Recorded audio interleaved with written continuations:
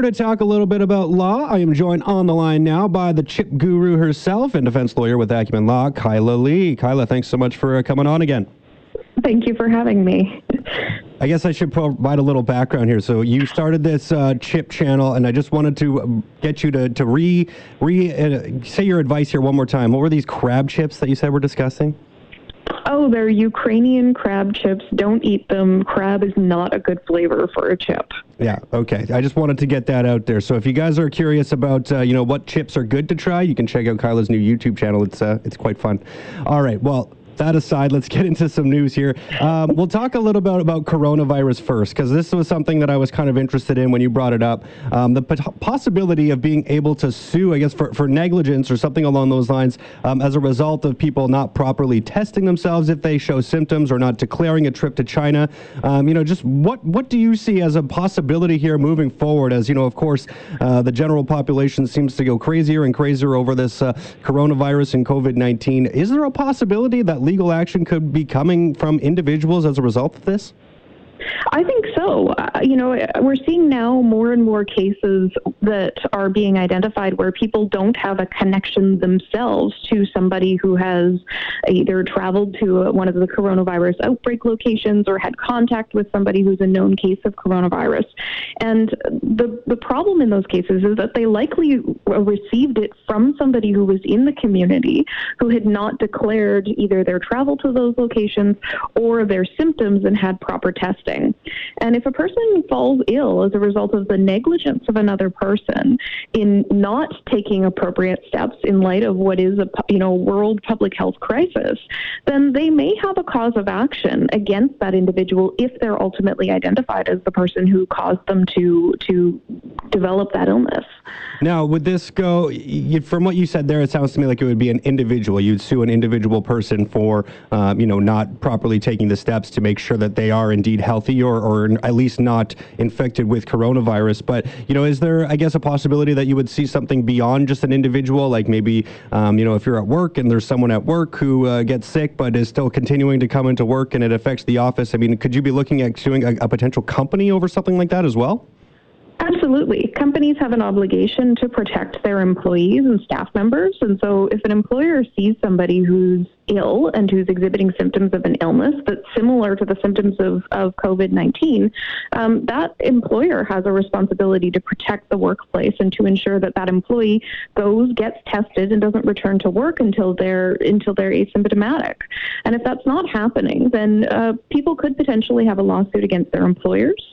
If doctors who are treating individuals who come into their clinics with symptoms are not recommending that they get tested and not having them tested, then those doctors could potentially be liable as well in medical negligence lawsuits for not taking appropriate steps in light of this health crisis. Well, I really hope it doesn't get to that point, but I guess, just as things get more and more, worrisome and people are around the world getting more and more concerned about this as a possibility and a global health crisis, I do fear that this could be something that comes up a little more often, but hopefully not. Hopefully everyone can get healthy and we can kind of move past this whole thing soon, but I don't know if that's going to happen. Wanted to move on here to some driving stuff as well. First thing I wanted to talk about was the situation out of Fox Creek, where a 58-year-old woman, she smokes a pack a day, has COPD likely as a result of her smoking habit, was unable to provide a breath sample due to her medical condition when she was pulled over for really no real reason. She was asked to provide a breath sample because cops don't need reasonable suspicion to request one anymore. She tries a number of times, but was unable to provide a sufficient breath sample and eventually charged with refusing to comply with the breath demand. Well, this is something we have talked about a number of times here, Kyla, but is this becoming more and more common where these people who are, suffering from medical conditions just can't provide a proper breath sample and, are getting charged as a result? This is becoming incredibly common, and the reason for it is that now police have this power to demand a sample from anybody at any time, which means that they're not doing the screening that they would otherwise do with drivers to determine those who have actually been drinking versus people who are sick or who have other reasons why they may appear to be the way that they are. And you also have the lack of an opportunity for officers to really engage with drivers. You get a sense if somebody has a breathing problem in conversation conversation with them because their breathing can become labored through having that type of discussion. But because police are just jumping to demanding the sample, they're not getting that sense, and they're treating now every single case of unsuccessful attempts to provide a sample as a deliberate refusal, even in the face of serious medical conditions like COPD. So what do you have for recommendations for individuals who have these kinds of conditions? I guess, is it a matter of making sure you always have proof of your condition in your vehicle in case something like this were to happen? As absurd as that sounds, yes, that is probably your best course of action, because you can show the officer, look, here's my medical records. Here's proof that I have this breathing disorder. I'm not somebody who's not providing a successful sample deliberately. And it's one of the rare occasions where I would say to somebody, if you do suffer from this condition, assert that to the officer at the time. And usually my advice is never tell anything to the police. But in this type of a situation, if you don't want to walk away facing the consequences immediately, that's really the only thing that you can do to try and protect yourself against this police action that is otherwise going to be taken against you. Yeah, because I don't really feel like there's really much of an option. In this particular case, that woman did have her charges eventually dropped after being able to prove in court that she suffered from COPD, and that's why she was unable to provide an adequate breath sample. But she went about trying to provide a blood sample, which is not allowed, so they wouldn't accept that, which, makes sense, I guess, to some degree. But, there's really no other course of action that anyone can take, right? If you don't provide a proper breath sample, then what else can you do to prove that you're innocent other than having their medical condition proof of it with you? And it's really unfortunate that this had to go all the way to court for this to be determined in this case. It shouldn't have taken that long.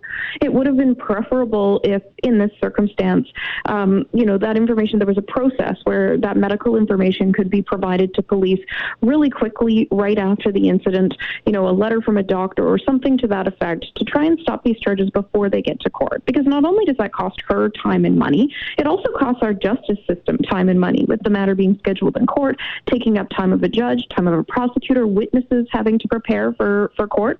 All of those costs could have been avoided had there been a system in place. And when the government passed this law, they knew that this was likely going to happen in some cases. So they could have put a system in place when they put the law into effect to protect from situations like this. And they didn't. And it's completely unfair.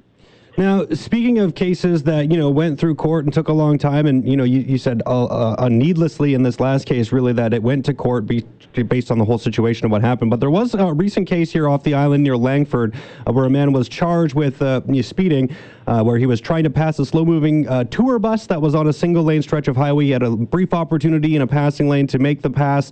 As he went to do so, a truck came up behind him, and, he felt the need to speed up even further in order to not get rear-ended, and then eventually made the safe maneuver back into the right lane, but was then pulled over for speeding. Now, this case has eventually been dismissed, but it took quite a while. I guess, in this case, was this a matter of a man sticking to his story and the fact that he did so made him a credible witness, which allowed this charge to be dropped?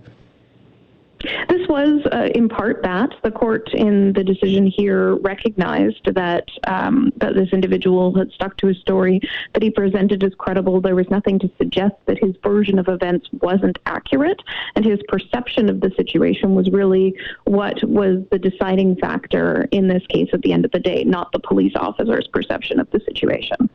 Yeah, and I guess it was kind of felt that basically there was a need in this situation to break the law temporarily in order to make sure that he remains safe, breaking that driving law and going a little bit above the speed limit.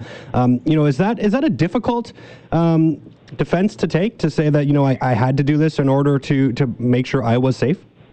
It is a difficult defense to mount, because you have to prove not only that you perceived that there was an imminent threat to your, to your life or your safety, but also that there was no reasonable legal alternative available to you, and that the actions you took were proportional to the harm that you caused. So the momentary speeding was proportionally better than the, potential of being involved in a collision on the Malahat, and the idea that there was no reasonable legal alternative because there was no way to move into the other lane and get out of the way of this vehicle that was approaching quickly from behind also supported this defense. So to make out this defense, you actually have to have a lot of evidence to explain why you made a decision that you made, often in a split-second situation. Mm-hmm.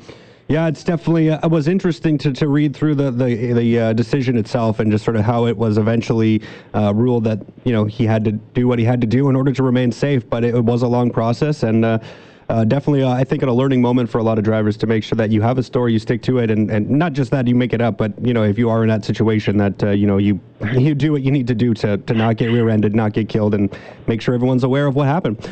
We're pretty much out of time here, Kyla. Fabricate evidence. Yeah, but thank you so much for coming on, as always. Always appreciate it. And yeah, we'll do this again next week. All right, thank you. Awesome. That was Acumen Law's Kyla Lee.